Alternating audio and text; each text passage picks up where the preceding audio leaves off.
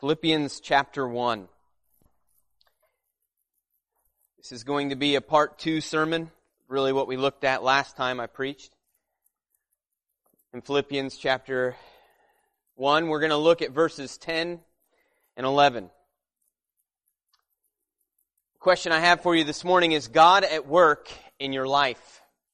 Jesus said in John chapter 15 verse 5 that He was the vine, and that we as His people are His branches. And whoever abides in Him, and He in us, He it is that will bear much fruit. For apart from Jesus Christ, we can do nothing. He said in verse 6, if anyone does not abide in me, he is thrown away like a branch and withers. And the branches are gathered and thrown into the fire and burned. These were the words of Jesus Christ. And really it is a description of two types of people. People that merely profess to have a faith in Jesus Christ. They just say it with their mouth, but there is no life in that branch. There is no life in that limb. They're not His. They might say that they are His, but truly they show it with their lives that this is not the reality of their life. It is they that this scripture teaches are the fruitless branches, withering and dying, and eventually they will be cut off and thrown into the eternal fire. The other person that this text speaks of is one who actually possesses faith in Jesus Christ. They have a living and active faith. It thrives with life from the vine, Jesus Christ. It is evident that this branch is an extension of the vine itself. Their life is full of fruit. It is vibrant and alive for Jesus Christ. Are there many areas in their life that they still need to work on? Yes, absolutely. But as the text tells us in John chapter 15, they are always pruned by the Father, disciplined by the Father that loves them, so that they would even produce more fruit. They abide in the vine, Jesus Christ, and He abides in them. They bear much fruit for the kingdom. And the good they do, it's not their own, as the text says. It is all because of the fact that their Master is at work in them. For what did Jesus say there? Apart from Him, we can do absolutely nothing. That is nothing good, nothing righteous. Paul believed this church in Philippi was a part of the vine. That they were in Christ. That they were truly those who were born of God, the people of God. He is certain of it. Remember what he said in verse 6? He said there that God had started a good work in them. And that He was confident, He was sure that God that had began that good work in them would bring that work to completion. He would finish what He started. He was confident of this because of the lives that they lived. Because not only their love for Him, but their love for God. Their love for God's mission. Their love for God's people. Their love for this gospel going forth in the world. They were not afraid to stand with the Apostle Paul, even when he was in prison. In other words,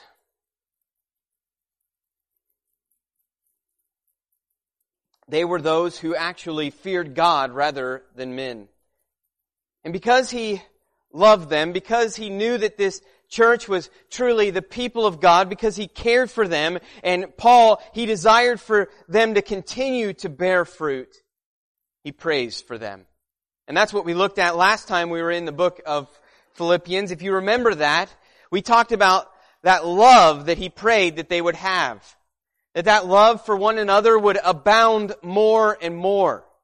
Remember that Paul, he desires this church to be a unified body of believers. And so he prays for them that they would love one another more and more, that would help accomplish that unity. And not only would they love, that their love would abound more and more. In other words, they already had love, but he was praying that they would continually grow in more and more love for one another. As we looked at last time, this was not a blind love. This is not the world's definition of love. It was an active, sacrificial love, a devotion to others. It was more than a feeling. 1 Corinthians 13, it tells us what love is, what biblical love is. It's patient, it's kind. Love does not envy or boast. It is not arrogant or rude. It does not insist on its own way. It is not irritable or resentful. It does not rejoice in wrongdoing, but rejoices with the truth. Love bears all things, believes all things, and hopes all things. Love endures all things. This is the love that Paul prayed for this church. It was a biblical love. Not only that, he prayed that this love would be informed by Scripture, that they would have knowledge on how to love. It would be informed by the truth of God's Word. That knowledge that could only come from God. He said of them that he prayed that they would have all discernment. That is insight into what is right or wrong. They were able to peer into situations and know how to love people rightly. Able to have insight on how to love people. How to rightly love people. Not that blind love that we looked at last time. This was Paul's prayer for them. And this is where we pick up. He continues in verse 10. In verse 10, he says he's desired that they would have that knowledge and that insight so that they may be able to, as verse 10 says, approve what is excellent. That's what he prays for them. That they would have this type of love, this love that was informed by Scripture. It had knowledge and insight or discernment.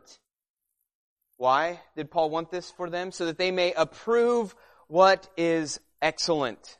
In other words, they might choose what is best.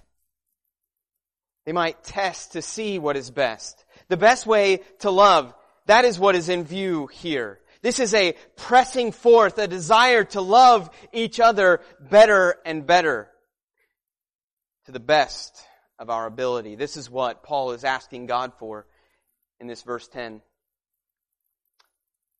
That's how he starts it off, that they would be able to prove what is excellent. Love based on the knowledge of God's Word, with insight on how, on what is right, and that love with insight would look into the individual situations and seek them to love them as God would have them. And he says here, so they may choose to love to an excellent degree, is what Paul is talking about here. To a higher and higher level, to a higher degree, to a godly degree. And this is what biblical love does. And this is the essence of what it means to live out the Christian life. It is to love. Remember, all of the law is summed up with love God and love your neighbor. And this is what God has called us to. And as the church, we are especially called to love one another. As Jesus said, this is how people would know that we were His disciples. Paul here is desiring for the church at Philippi to be united, to have one mind, one purpose, and one mission for God.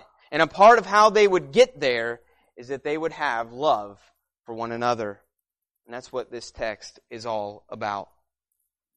Not only that, he desires that their love would continue to grow, that their knowledge would continue to grow, that their insight on how to love would continue to grow, and that their desire for what is excellent would continue to grow.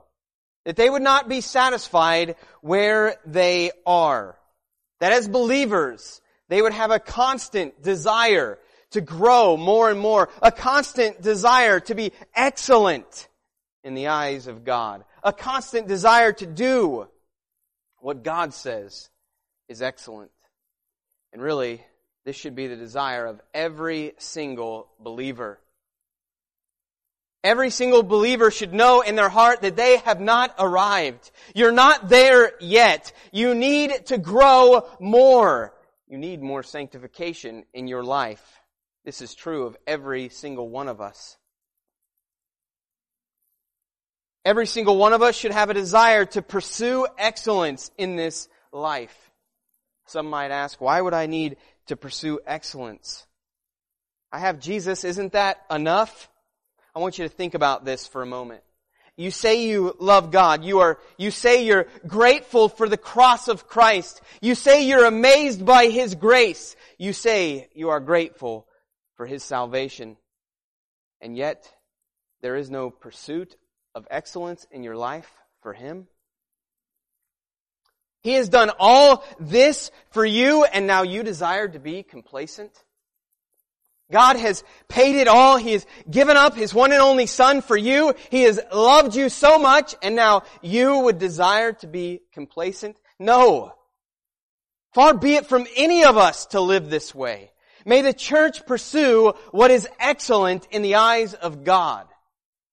May we constantly, every single day of our life, pursue what God would deem to be excellent. What is different from the world, what is pure, what is higher, what is of God, that is what we are to be pursuing. You might ask this morning, well, how do I get there? How do I know what is excellent? Well, that comes through that knowledge we've already spoke about. The knowledge of His Word. Go there, go to His Word, go to it often, soak it up, feast on all of who God is. Know His commandments. He desires then that you would then live them out. This is what He desires of us if we were to live in an excellent way. Paul moves on in verse 10 to say that he desires for them to be pure and blameless for the day of Christ.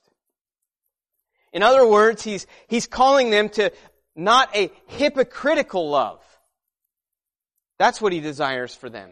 He desires for them to be sincere and blameless. Let me explain. If you are constantly loving people outwardly, but secretly hate what you are doing for them, that is not love. That's hypocrisy. That's you playing a part. That's you putting on a mask for the public to see. That is not love, that's hypocrisy. If you are loving others to be seen by others, to be praised by others, to receive glory from men, that's not love. That's hypocrisy. If you are loving others so that you might be loved in return, if you are loving others with secret motives, secret desires, this is not the love that the Scriptures call us to. This is not love that issues from a pure and blameless heart, as this text says.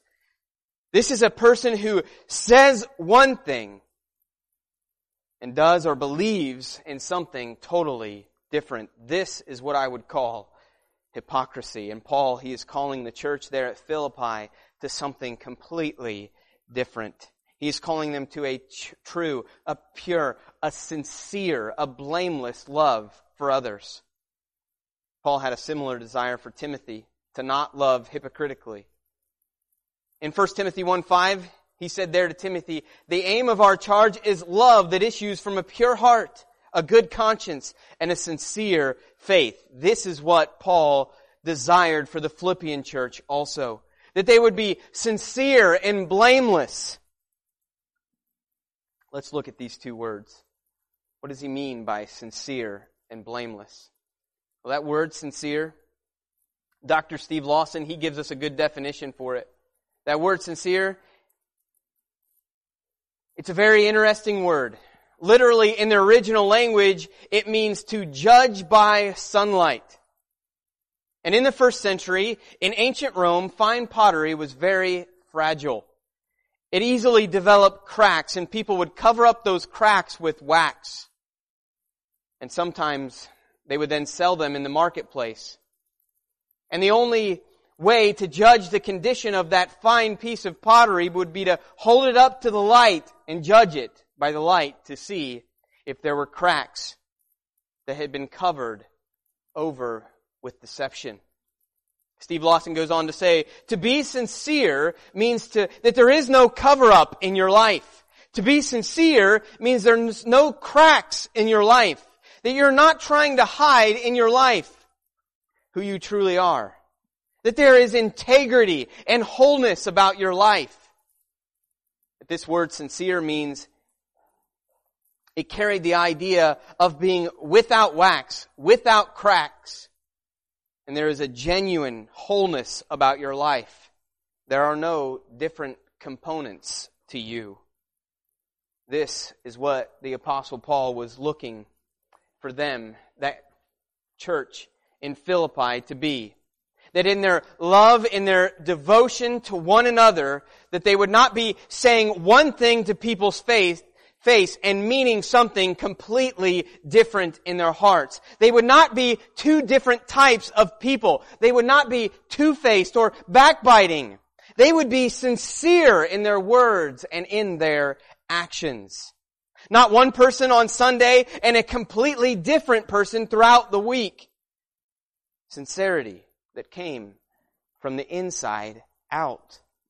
A wholeness to the person, integrity in the person's life. This is what Paul's hope for this church was.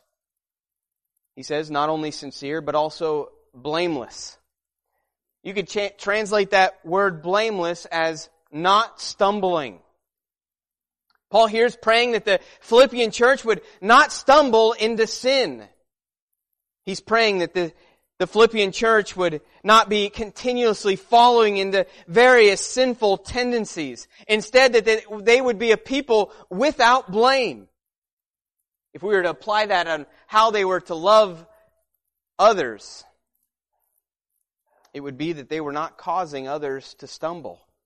That they were not causing others to stumble into sin.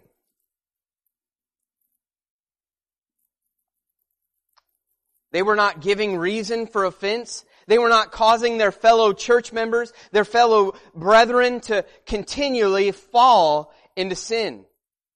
Put those two concepts together this morning. So they were to be integrous, they were to be sincere, and they were to walk out a sincere life.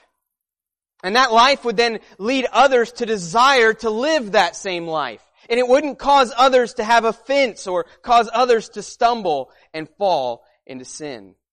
That's what Paul is speaking of here. And you might say this morning, well, how do I get there? How do I become sincere and blameless in this life? Well, first off, I must note that this is not perfection. But it should be direction in our life. It should be the very direction of our life. And how is it that we get there? First, again, we need to look to His Word. We need to look at how God has asked us to live. How has He said that the Christian is to live out this faith? We would see that we are to walk by the Spirit, not by the flesh. And that we are to be killing sin every single day in our life. That daily we are to resolve to put to death the deeds of the flesh. To walk in sincerity, to not cause others to stumble, to not stumble ourselves. In other words, we need to resist. We need to resolve to resist gossip, to resist slander, to resist empty praise, to resist worthless words, to resist saying one thing but meaning something completely different.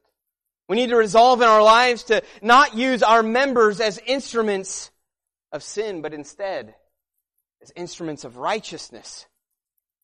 We need to resolve to do nothing that would cause a brother or sister in Christ to stumble. Nothing that would cause another to sin. And most importantly, like the Apostle Paul did for the Philippians, we must pray. Remember how I started this sermon today, that we are absolutely nothing without Christ.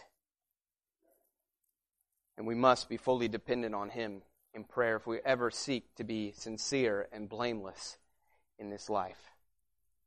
Paul, he ends verse 10 with those words, "For the day of Christ." In other words, this prayer is directly tied to that good work that God had started in these believers in verse 6. Remember what verse 6 said. It said, "And I am sure of this," the Apostle Paul speaking, "that He who began a good work in you will bring it to completion at the day of Jesus Christ." Remember, God is going to complete the work that He starts within a believer's life. He's going to complete that work, and when? On the day of Christ. And so Paul is praying that God would continue His work within the Philippians, continue His work within these believers, and that through God the Holy Spirit, these believers would progressively be changed from one degree of glory to the next. That they would be growing in godliness. They would be growing in Christ-likeness in their life. That's what we've looked at in this text. That they are those who are loving more and more. They are devoted to loving God and loving others. More and more they're growing in knowledge and in discernment. More and more they have a desire for what is excellent in their life. More and more they're living with sincerity, integrity. More and more walking in purity of life. Less and less stumbling into sin and causing others to stumble. For when? When is the culmination of all of this? For the day of Jesus Christ. That last day when we stand before our glorious Lord. There we will be His spotless bride, washed clean purely by His blood.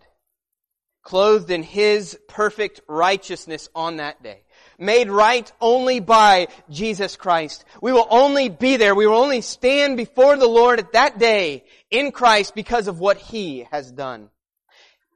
But I want to tell you this, because of the newness of life that He has given us in His name, that we have received in Him, as His people, we will be defined on that day as the faithful who continually grew in holiness to the Lord, who continually grew in sanctity to Him, who continually walked in faithfulness to the Lord Jesus Christ. It is there before Christ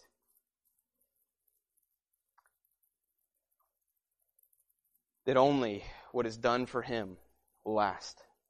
That's what that day will be all about for the believer. Only what is done in Him will last on that day. 2 Corinthians 5:10 says, "For we must all appear before the judgment seat of Christ, so that each one may receive what is due for what he has done in the body of Christ." If you are in Christ, you will not be judged for your sin on that last day, but only what you did for Christ Jesus. What you did for His body, His church, His people, for others. Did our love abound all the more? Did it abound more and more? You know, love, that word, it's so watered down in our day. We love to say we love everything.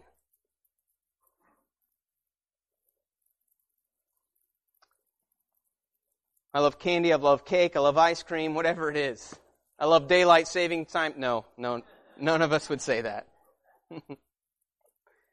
But anyway, that word is so watered down, we hardly even know what it means in this life. We hear it all the time. A better word in the English language that can describe for us what biblical love is devotion. We still understand what that word means. We barely understand what love means.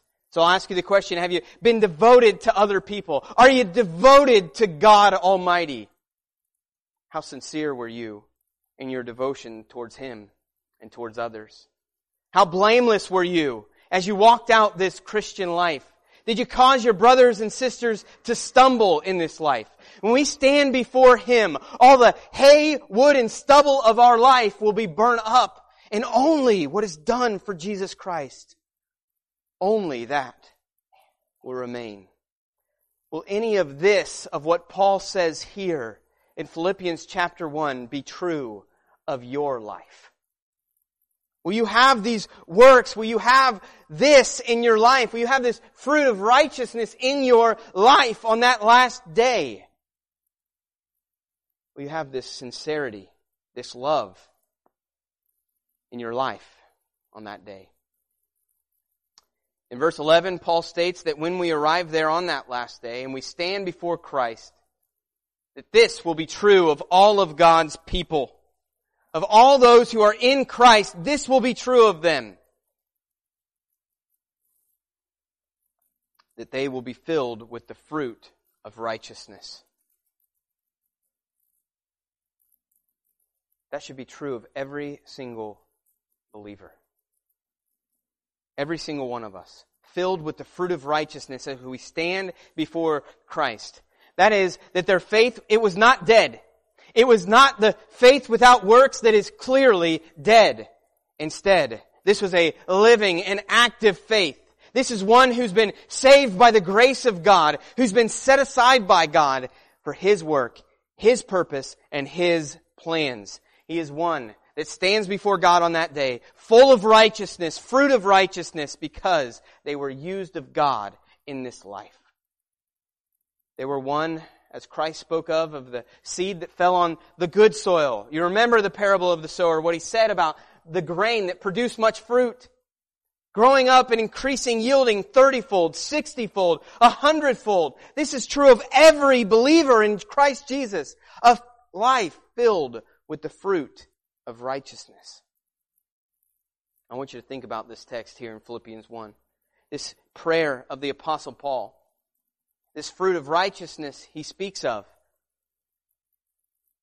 What is it? Well, it's the abounding love for others. It's the pursuit of excellence in this life. A pursuit of the things of God, the higher things in this life. It is sincerity, integrity, purity. It's walking in a blameless way. John MacArthur, he makes note of this verse saying this. So you have here then a view of the believer who arrives on that day of Christ. And because he has loved, and because he's pursued excellence, and because he has maintained integrity, he has a life that is filled with good works. And he comes there having already been filled with the fruit of righteousness, which are the fruit of love, excellence, and integrity. That should be true of every single one of us on that day. Filled with the fruit of righteousness. Now don't hear me wrong today. This righteousness, it does not produce our salvation. It is a product of our salvation. Paul doesn't give any credit for us for this work. He doesn't give us any credit for what we will do for the Lord. No, we only get the credit for the bad in our life. That's on us. The righteousness, the fruit, it comes through the vine, and only through the vine. Through Jesus Christ. As he says there clearly in verse 11, it says there, it only comes through Jesus Christ. So remember this today. We are absolutely nothing apart from Jesus Christ. What are we apart from Christ? Sinners that can only sin, doing nothing that honors God in our life. And it only through the vine, through Christ, that we can do what honors God, what glorifies God. It only comes through Christ Jesus. Please hear me today. As Jesus said in John 15:5, apart from me, you can do nothing. Only as a part of that vine, only in Christ. This is our only hope to stand before God and have a fruit of righteousness in our life. So, the only hope we have for that fruit of righteousness is to be a living branch of the vine. Think about that picture of what we get in John chapter 15. That is to say, a believer has literally the life of Christ flowing through us. That is to say that we are an active member in the body of Christ. That we are a working member directed by the head of the body, Jesus Christ. From the moment you were saved, the moment that you gave your life to Christ and the Holy Spirit of God indwelt you as a believer, you were then connected to the vine. The moment you were indwelt by God, the Holy Spirit, you have been producing fruit in your life. And you will be producing fruit in your life for the entirety of your life. And there will be a day, the day of Christ, where you will stand before Him. And as this text says, as a believer, you should be full of the fruit of righteousness. And I'm going to tell you today, this is the reality of everyone who has been born again. And it's not so we can be praised. It's not so people would give us all the credit. It's not so people would make much of us. It's all for Him. Christ coming, His coming into the world, His living a perfect life, His dying a sacrificial death, He being our ransom, our propitiation, our wrath bearer, the resurrection of Jesus Christ, the salvation that only comes through Jesus Christ and His perfect work, the grace alone, the faith alone, in Christ alone that we read so often about, and this new life that we receive in Christ. This new life in Him, the walking by the Spirit, the fruit of righteousness in this life, the eternity that we will receive in Him, the saving us for all of eternity, the making us His holy people, His holy nation. This is what it is all for, Paul states in verse 11. To the glory and praise of God. This is what it's all about. To the glory and praise of our God. In John chapter 15 it states that Christ, He is the vine and the Father is the vine dresser. John 15:8 says, "By this my Father is glorified, that you bear much fruit and so prove to be my disciples." Each and every one of our lives, they should be bringing glory to God. As believers in Christ, this is what's true of us from Scripture. Our lives should be bringing glory to God. Steve Lawson, he makes a profound point about this verse. It will really help us to see that this is truly all about God. To paraphrase his point, no one walks through a garden, through a beautiful garden, and gives credit to the branches. No one walks through the garden that's full of fruit and life and is vibrant and gives credit to the branches. Where's all the credit go? To the gardener, to the vine dresser, to the one who tends and prunes the branches, to the one who cares for the branches. And this is what God's doing in our life. He is the one that oversees our sanctification. It is He that works in us. Remember what Philippians 2:13 says. For it is God who works in you, both to will and to work for His good pleasure. This is why it brings glory and praise to God. Because God is ultimately the one who is overseeing our sanctification and overseeing our Christian growth and development. He's the gardener. He gets all the credit. He gets all the praise. He gets all the glory. It is all about Him. I want to finish today with applying this text to our lives. So let's think about it. Are you, this morning, a fruitful Christian? Do you have a living and active faith? Are you an almost Christian, as Alistair Begg says? An almost Christian is not a Christian, in case you were wondering. That is, an almost Christian is one who can say all the right things about Jesus Christ, but you do not love Him, and you do not know Him. He's not precious to you. You are not devoted to Him. You do not know Him. And Christ does not know you. This is what it means to be an almost Christian. A true Christian will produce a fruit in their life. They will be growing in the Spirit. We've looked at a portion of that fruit of the Spirit today. If you were to take a section out of that fruit, one of those sections would be love, devotion to others. Is this true of your life today? Is there godly fruit in your life today? If there's no godly fruit in your life, then there is no God in your life. A living faith will be a part of the vine. And as a branch of the vine, you will be fruitful. The life of the vine is in you. The Spirit of the Holy God is in you. You will be fruitful if you are a living branch. Jesus said that dead branches are cut off and thrown into the fire. In other words, those who profess faith but have no real saving faith are fruitless and dead and are to be cut off and thrown into the fire. That's what he says in verse 6.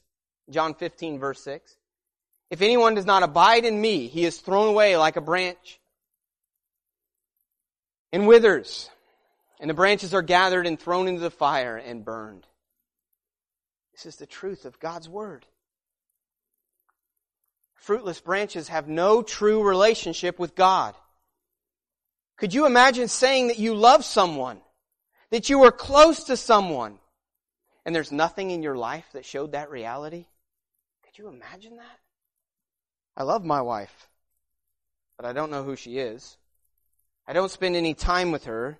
I don't do anything for her. I only know a few superficial things about her, but I love her. I think your wife would beg to differ. Many in this life say they love Christ. They say they know Christ. They say they are Christ's, but they know nothing of Him. They live a life that shows completely to the contrary. They're what the Bible calls false converts or false Christians. Jesus Himself said that this is what would happen to those that only profess to know Him.